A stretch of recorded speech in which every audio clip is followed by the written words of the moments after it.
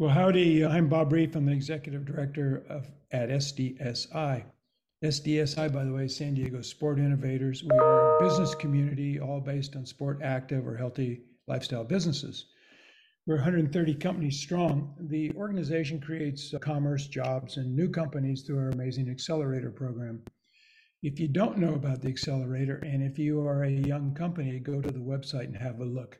We've now matriculated 130 new companies and have helped raise $90 million for them. The goods have an 85% success rate record over time and have some unique metrics as well. 51% of the companies are focused on basically on the digital side of sports, and 51% are founded by females. Those are really unusual metrics. As I say, if you'd like to know more, go to the website. So, welcome to the view from the bus. By the way, it's not that bus. It's my 1966 VW camper. During the pandemic, I traveled slowly up and down PCH, Pacific Coast Highway, here in our little town of Cardiff and Encinitas and Solana Beach, and interviewed some of the most iconic founders of major brands in our coastal lifestyle industry. You can find these interviews wherever you get your podcasts or on our website. But in these post-pandemic times, I'm shifting the emphasis away from historic and legendary founders to a much more current and scrappy set of founders, many who have founded or birthed their businesses in these amazingly fast-moving times. Their insights are not historic, they're immediate, they're relevant, and they're actionable today. In today's episode, we'll meet Isaac Howe. Isaac and his brother co-founded Orocase. If you are a serious biker, you already know who Orocase is and what their products are. Simply, they are the best way to ship your bike on any airline at a reasonable price and get your bike to its destination in one piece.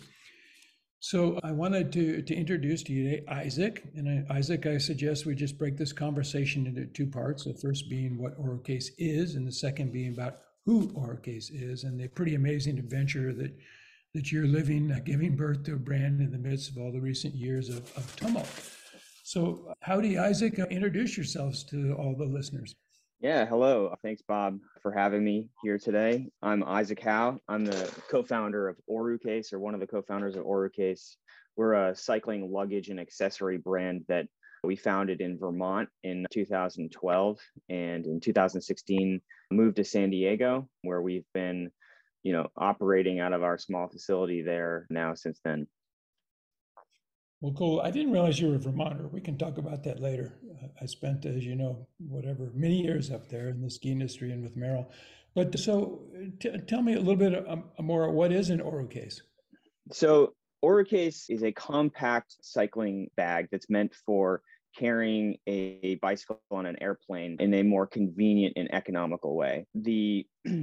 If you don't fly with a bike, you might not know this, but airlines often charge hundreds of dollars each way to fly with a bike or to check a bike when traveling it to a destination. And so an Orocase is a bag that fits within the restrictions and limitations set by the airlines to avoid any excess fees. And so our bags save our customers about the retail cost of the bag on each round trip flight. And since founding the company, we've saved our customers over $10 million in baggage fees. Oh, that's amazing. My perception of bike racing travelers is that they're also kind of economy driven, very price sensitive. So that's an amazing stat, huh? Yeah, I mean, it's honestly, it's a really interesting market because our customers are both some of the most successful people. Cycling is not a cheap sport. It costs a lot of money. Bikes can be $10,000. And if you're flying places to go on vacation, you probably have some extra money. But then simultaneously, it's also some of the most price sensitive people. I mean, cycling in the US specifically is not a very lucrative sport. It's a fringe level pro sport. And so during my time as a pro cyclist, I made a very modest income and sometimes didn't have the cash to be able to pay to check the bike. And so, our first customers were really some of the people that needed them to save the money the most. But then, over time, we found that, it's sort of universally shared among all people that just senselessly spending money and giving it to the airlines is just a waste. And so that became a more popular product because of that. Yeah, I can definitely see the urge to beat the airlines out of the fee. That's also part of the game for sure. But so let's back up though. So you're at UVM or you're in Vermont, and how did this all happen? Yeah, I mean, so I went to the University of Vermont. There, I studied biochemistry, and I was on the cycling team. And it was there where I met one of my co-founders, Colin Jaskowitz, who was a mechanical engineer from New Jersey, and we were both, I'd say, pretty successful racers in on that team. I mean, UVM had an amazing team somehow. If I guess it's if you can ride your bike through the winter and survive through the winter in Vermont, then you're probably going to be hard enough, excuse me, to be able to compete well in races. But Colin and I became friends there. And we both got the opportunity after right upon graduating from college to become pro cyclists. And we just sort of traveled and trained together, shared one bedroom apartments in Tucson in the winter and things like that to be able to make ends meet while training. But since 1 year traveling to Kansas City for collegiate nationals, we realized that we had this big problem that we had 6 people flying to a race, and we had one minivan where we had to transport everybody from Kansas City to Lawrence, Kansas. And yet we had these enormous plastic bike cases with no way to strap them with the people, with get the people in the car and also the bike cases. And it had been something stuck with us for years after that event. And we were looking, and for years we kept on trying to figure out a solution to be able to get around that problem. And that's really the early origins of the idea and the concept behind the company. When did you make your first product? I assume you made them for yourselves. Yeah, well, unfortunately, the product came, driven out of need. I mean, which is obviously, not a bad reason to start something, but it was 2012, and I was doing particularly well in the national series, pro criterium series, and team had mismanaged their funding, and they weren't paying us, and they weren't paying for us to go to races, and so I really had no money. I had $50 in my bank account, and so and I needed to get, and I got the, I had won the race the prior year. And so I got the race to pay for my airplane or my flight, my hotel, my car, my entrance fee. The only thing I needed to do was to get my bike onto the airplane. And I decided to use the last $50 in my name to go to Jo-Ann Fabrics, buy fabric and foam, an old camp pad and some plywood, and just use my girlfriend's sewing machine to put together this makeshift box to try to avoid bike fees. And it worked. I saved the money. I went to the race. I did reasonably well, even though it was at altitude. And I secured a new contract for the next season with a better team. And people at the race, I was embarrassed by the product, but people were like, "Oh man, that's such a great idea. Can I buy that from you?" And I realized that even though I trained 6 to 8 hours a day, like most of the time I was just sitting around. So the wheels started spinning in my head because every couple $100 I might be able to earn made a huge impact on my livelihood. And so that was really the origins of the brand. Financial desperation has been Yeah. the origin of many brands, I think, not just Oregon, I have to say. So what happened? I mean, sewing one each in your girlfriend's garage with her sewing machine, that's the early step towards industrializing an idea. So how did you get out to California? Is that where it all started to happen, or what happened? Well, it's actually worth noting that it didn't start in a garage. It started on a futon in a one bedroom apartment. And so, but as as the orders started to come in, we moved to a bigger apartment with a loft, and it was in a loft for a while, and then it went into a shed, and then life changes, and I actually came out to California because I was chasing a girl that's now my wife. But if my brand got to a one-car garage in California, and I had retired from pro cycling at that point after 7 years. But I had realized that by that point it was, really still in its infancy, the brand. But we were doing a reasonable number of bike cases a week. I mean, I was committing 20 to 30 hours a week to sewing, but it still wasn't enough for me to make ends meet. And so I decided to pursue a career in my, in utilizing my education, and I got into medical sales. And after 2 years of sort of having the capital and the money that I made from my job in medical sales, I had been able to support and at least have a little bit of money in the back to be able to support Colin and my brother who was helping us in sewing and creating these bags. And but it only took 2 years or 3 years of being in a real job before I realized that I couldn't stomach it. And I really just needed to jump off the ledge into being a business owner and running my own business if I ever wanted it to be successful. And so by that point, it was 2019, and we had upgraded to it was 2018, and we'd upgraded to a 2-car garage. And so we were really doing things pretty well at that point. But after 2018, we got into the SDSI program, and we were the sports springboard program, and we were doing what we thought was pretty successful. And it was that point when we got into our own facility and our own space, and since then we've been in the same space since. And I remember, well, let me walk you through it. But so you got out here, you got organized, you started your own pretty serious production facility and so on. But you started to look for other sourcing too during that time frame, if I remember right. Yeah, one of the challenges that we ran into is that, we're not trained, skilled sewers. Like I said, I'm a biochemist, and my co-founder is a mechanical engineer. I mean, we consider ourselves to be resourceful and do-it-ourselfers, and one of the things, points I say we make about ourselves is that whatever it is, we can figure it out. But that doesn't necessarily always mean that sewing them yourself is the best method. And so for a while, when we, we're completely self-funded. And so, for a while when the bank accounts were pretty low, everything that we had to do was just in time. Like all we could really afford to do was purchase the materials for the next bag and then make it.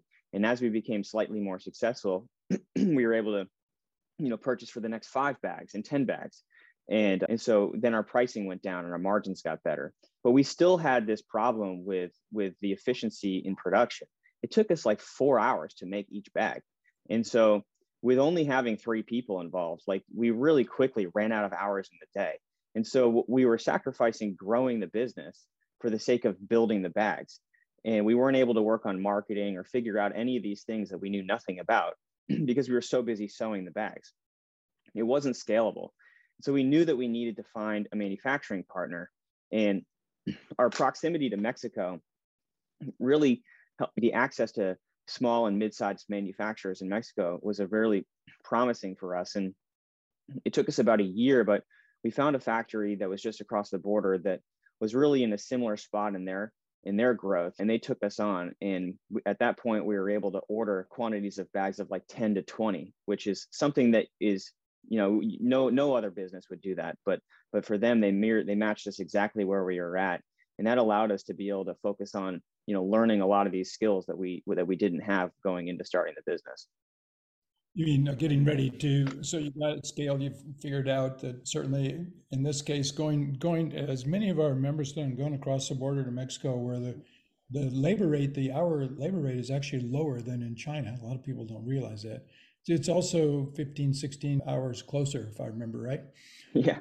You can drive across the border in an hour and come back, right? Solve your problem that day. So that's pretty cool. So, when you kind of passed on this manufacturing to your partner in Mexico, then you started to learn about all the marketing components of actually selling them. So I presume you've been selling kind of at that time and just in your network of bike aficionados and their friends and their friends.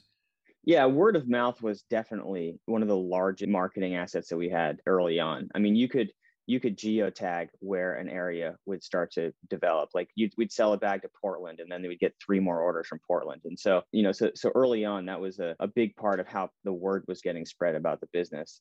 But, for me, one of the things that I really took on was more of the operations of the business. We were able to start to divide and conquer a little bit. Colin took on more of the marketing and the website of things, and I took more on the operational sides of the business. And one of the interesting things that about manufacturing in Mexico that's different though from China is that you oftentimes need to manage the cost of goods of the product. And so even though we had outsourced our manufacturing, I still needed to maintain all the business relationships with the suppliers in order to be able to facilitate the manufacturing. Mhm. Yeah, that makes sense. So basically, you got an org chart together based on your 3 skill sets. Even though you guys have biochem background, mechanical engineering background, et cetera. So you're three scientists now who are trying to figure out how you're going to get organized and allocate the responsibilities. And obviously that worked. Pretty much, yeah. It was, I mean, some of these pieces just sort of fell into place. I mean, we've had to move some things around here and there because of, for a variety of different reasons. I think largely some of these things worked out because like Colin for a long time was living in Colorado. And Mhm. so although he, so the digital side of stuff was just something much more easy for him to be able to do at that time. Whereas for me being local, I could take all the deliveries of the products. And so some of these positions sort of just fell into place organically. There wasn't too much division because based on skill. I think since then, like there's obviously been a clear delineation because Colin is just amazing in marketing now, and so in taking in photography and things like that. And so clearly there's been a lot of development since then, but there wasn't really much reason at that time.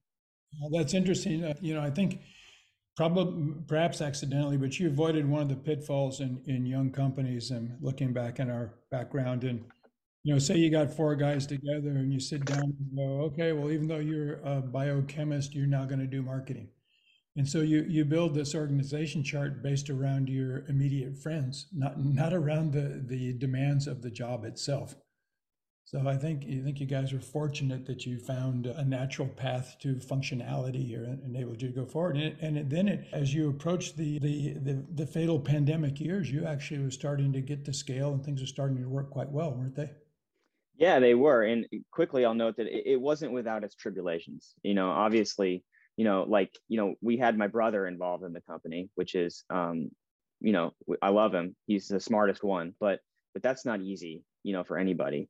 And then also, Colin and I are best friends, and we lived with each other in college, and we lived with each other after college for several years. And so there was a number of years where ego got in the way of us making good decisions. I think that SDSI and the pandemic, as well, I sounds like we're going to get into, was a big part of bringing some of the perspective and the maturity that we need to be able to take ownership of our roles and have no ego be, for ego to not be a part of any of the decisions that we're making. Well, that's very interesting. I think that's one of the advantages. As you know, Bill Walton, our chairman at SDSI, often says if you have a destination in mind, the easiest way to get there is to ask somebody on the way back.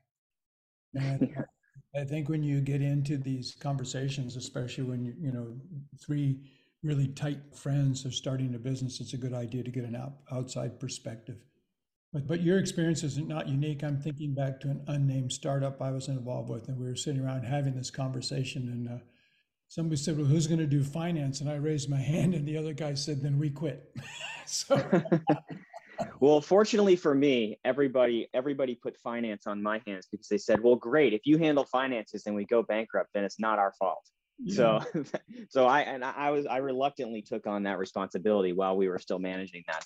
But yeah, like the pandemic was a great opportunity and tragic, obviously. But I mean more so for the distance that we had.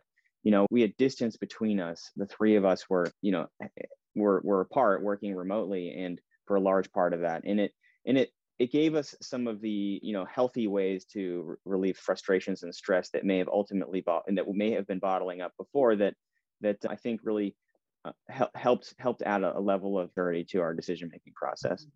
Mhm. So things were sailing along then, and I mean, if you look across the list of skills that you have to have, you have design, you have development, you have manufacturing. I guess prototyping before manufacturing, purchasing the goods, getting them into a warehouse, distributing them, marketing them. Those are the things that are your daily activities, and there are just three of you guys sharing those responsibilities. Yeah, yeah. I mean, it was 2019 2019 was a breakthrough year for us. We grew 93% over in 2019, and part of that was also from developing some of the you know tangible skills that we learned through connections from SDSI, but also part of that was because of a development of a new product that we've launched at Sea Otter, which is one of the largest cycling trade shows in the United States that gave us a bunch of press, and it won some awards at the event, and that really turned a lot of focus in the travel space, in the bicycle travel space onto. And for us that was a huge year too, because we wanted to move our production to overseas, not entirely, but some of it, and Yeah. and for a number of reasons, but also because of the improvements in cost, and not needing to manage the cost of goods. It just simplifies a lot of things. But unfortunately, it was about a month before the was it about yeah about a couple months before the pandemic hit, where we received the first shipment, the first 40-foot container of product that we had ordered from overseas. And so right at the onset of the pandemic, it was a rapid shift from having just-in-time manufacturing to now having, probably for us about 7 to 8 months of inventory on hand that didn't sell at all the moment the pandemic hit. Wow. Well, I remember those days pretty clearly too, from the community, the business community's point of view. I think everybody, as I recall, panicked, and we called our vendors overseas and said, "Hey, cancel Plan A," which was looking good, and let's institute Plan B, which is we're never going to buy anything ever again, and please don't ship us anything, and please don't call us. And then whatever it was, approximately 5 or 6 weeks later, started noting an increase in demand online. As retail, brick and mortar was shutting down, online was obviously picking up. I say obviously in retrospect, because when somebody asked me if anybody was experiencing early growth in online direct-to-consumer business in the first months of the pandemic, I said, of course not. But I quickly found out that I was wrong. And a lot of the members called the same manufacturers back and said, cancel Plan B, which is don't do anything, and let's reinstitute Plan A. Geez, sorry about that. So the long and short of that, excuse me for that. The long and short of that was that everybody was very quickly back in business, and it began this horrible backlog of products and late delivery, of which we are benefiting right now as our categories way over inventoried as we approach Christmas in Q1 of 23. But Isaac, so what happened? I mean, you had this 6-month buildup of inventory, and you had a sudden shutdown. It seemed like. Yeah. Well, yeah. I mean, so the first purchase order took on a tremendous amount of our cash on hand. It was a huge step up for us. When early March comes in, we were hitting all of our, the first few days, we were hitting all of our, above target for the year, and we were really excited about the uptick that the springtime usually brings in our space. But then, when the first cases came in US and they shut down travel, like, it was crickets. In hindsight, we ended up not really selling any travel cases for about 8 months. But that left us sort of twiddling our thumbs and realizing, like, holy smokes, we have 2 months of cash on hand before we go out of business. Like, what are we going to do? And so it was a very scary time for us. We didn't have a clue what we were going to do. Well, so what did you do? Yeah, well, it was, so I on one of the trips that I normally take, weekly, on a weekly or bi-monthly basis to our facility in Tijuana, I was down there chatting with our partner in the manufacturer there, and he had known. He said, well, it looks like they're going to have to shut down our factory because they're going to shut down everything, and all the workers are going to have to stay at home. He said the only exception that factories are going to have down here is for people making PPE.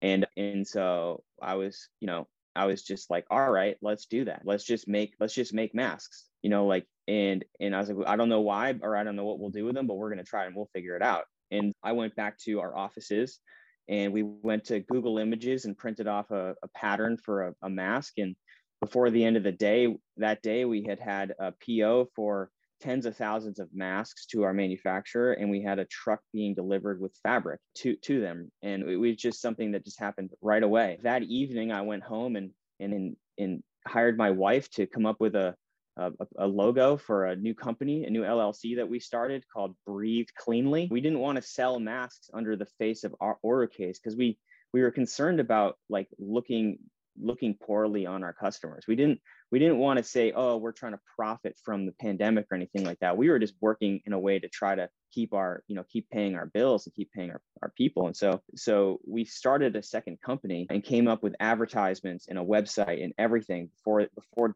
receiving the product 48 hours later. But what happened was actually pretty interesting. The introduction of Breathe Cleanly it was successful. We sold a fair number of products, but we also had been selling them on our website, OrderCase, but we weren't advertising them or anything.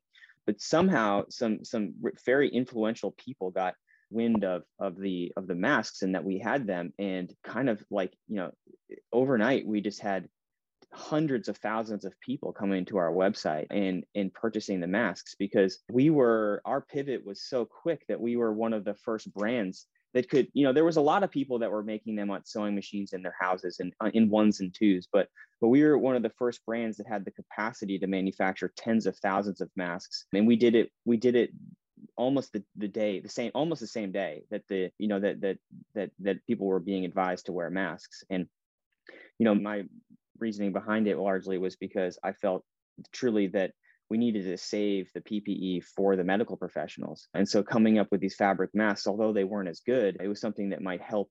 It was going to help. And also we had no expectations that it would be so well received. But for a period of about 7 days, we were making every day what we make in a month. And that was just really amazing. It was incredible. It was such a incredible experience for us and how to operate a business that was selling thousands of products a day. But it was also just it forced everybody in the business to stop asking so many questions and to start acting on their gut. And what we found was that we made the right decisions and we worked really well together. And so for us, that was in hindsight, that was one of the reflections that we made, was just like, wow, we should trust ourselves. Like, we shouldn't second guess ourselves so much, because in that moment, we did every single thing right that we needed to do. And we projected that we were going to have, a week or two where people were going to be interested in buying masks from us. We had to sell them for much more expensive than what they ultimately ended up costing once big manufacturers got onto the scene. But for a period of time there, we were doing really well. And we took a significant amount of the funds that we made from selling masks and donated those funds by buying PPE from overseas and then donating it to facilities in need. But then also we were able to secure enough cash to be able to keep our head above water until that rebound that you're talking about in the industry really, came to play. Well, it's amazing. So I'm thinking about, the famous Nike phrase about just do it. I've kidded you and your brother over the years about being thinkers. And I remember suggesting, did you ever think about Mexico? And you guys, oh, no, it's, chat, right? Remember those days? Mm-hmm. I think that's a really valuable lesson for for everybody who's listening. At some point, you have to trust your judgment and proceed forward. I'm thinking, Guy Kawasaki in his book, The Art of the Start, says, just launch your product. It's already good enough, and your customers will help you fix it. But that was his solution to overthinking and going slowly in the process. So, how did you get back to it, Isaac? I mean, how did you come back to OrderCase? Well, so global travel was shut down for the better part of a year. So the bicycle case thing was pretty much dead in the water. But people, as they started working from home more, fitness took on a much higher priority in their day-to-day lives. I mean, the only times people would be able to get outside was if they were exercising. And so cyclists started investing more in cycling. And we had been developing an accessory lineup. We had a few accessories at that point, but not a full lineup. But the demand for those products grew exponentially. And so we started investing our time more in leveraging our in-house production and our manufacturing in Mexico to produce accessories. And it was also just kind of a perfect scenario, because the fact with a lot of other brands relying heavily on overseas manufacturing and the sort of complete shutdown in supply chain internationally, we were one of the only accessory brands that actually had inventory, because we were manufacturing it locally. We were using American-made fabrics, and we were manufacturing in San Diego or as well in Tijuana. And so just as quickly as the demand rose, we were able to respond in our production. And that helped us tremendously. I mean, in 2018 or in 2019, our accessories were only about 15% of our sales. But then in 2020, they rose to 40% of our sales. And so it was a humongous growth for us. But And so that's basically how we spent the remainder of the pandemic, was just building out our accessory lineup and responding to the demands of our customers. Mhm. And your customer is basically a direct-to-consumer customer. Are you doing wholesale also? So we are now.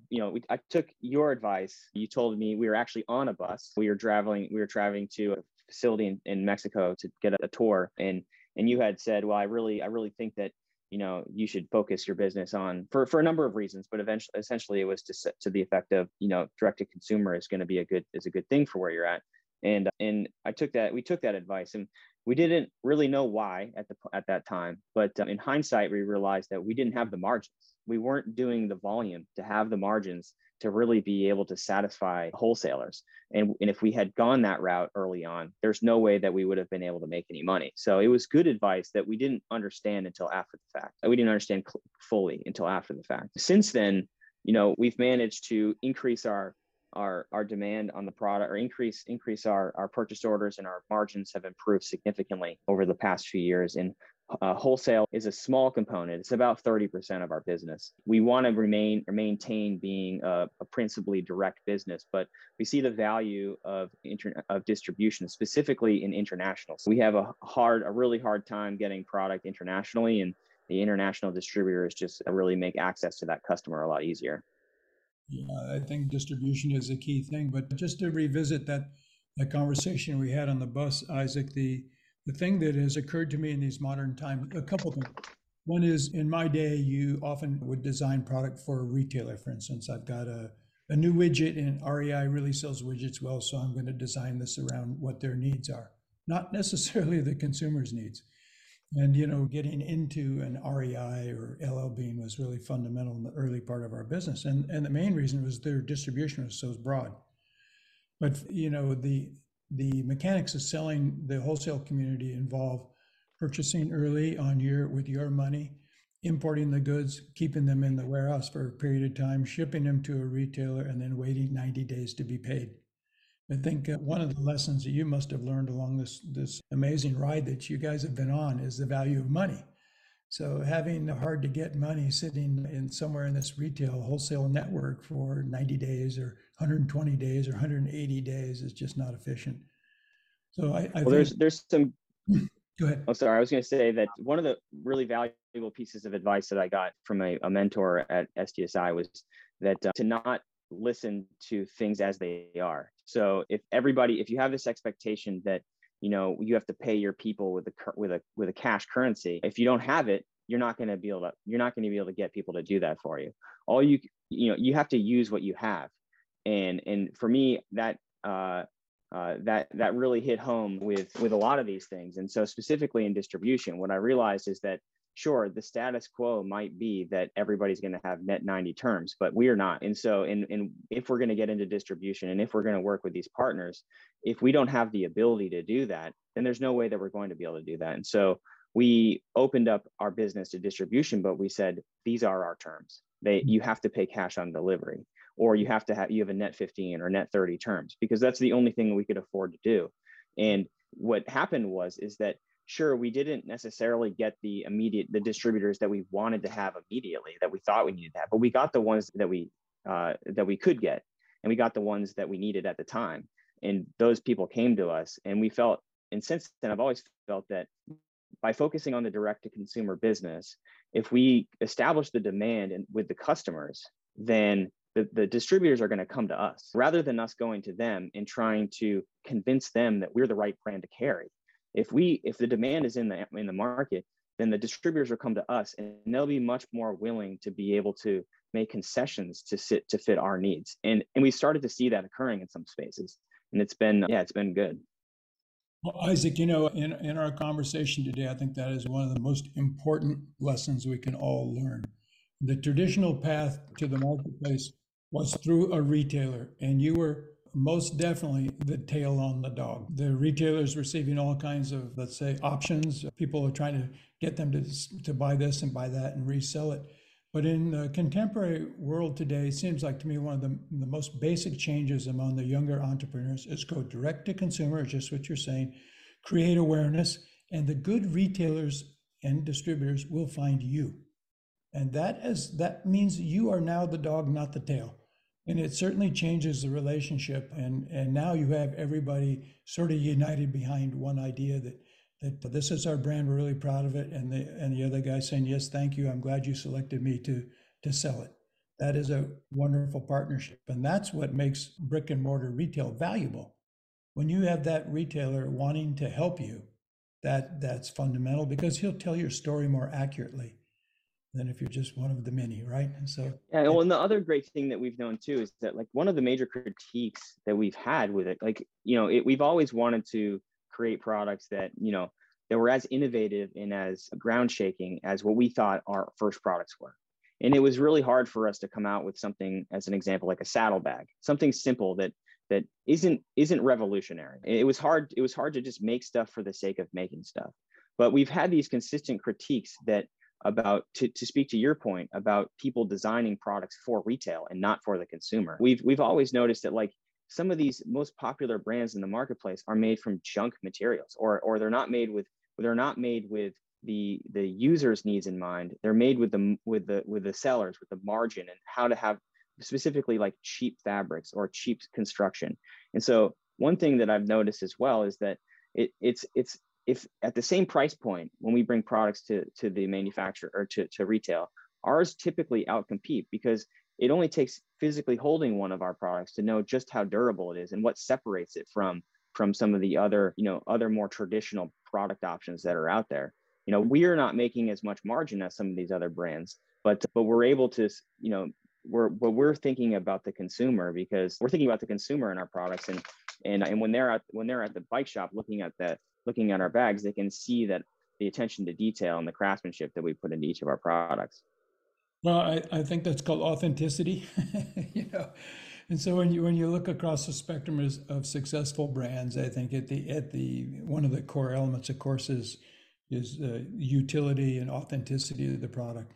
You want to buy it to last, and especially in the bike community, very, very critical. So, having the real deal makes a big difference.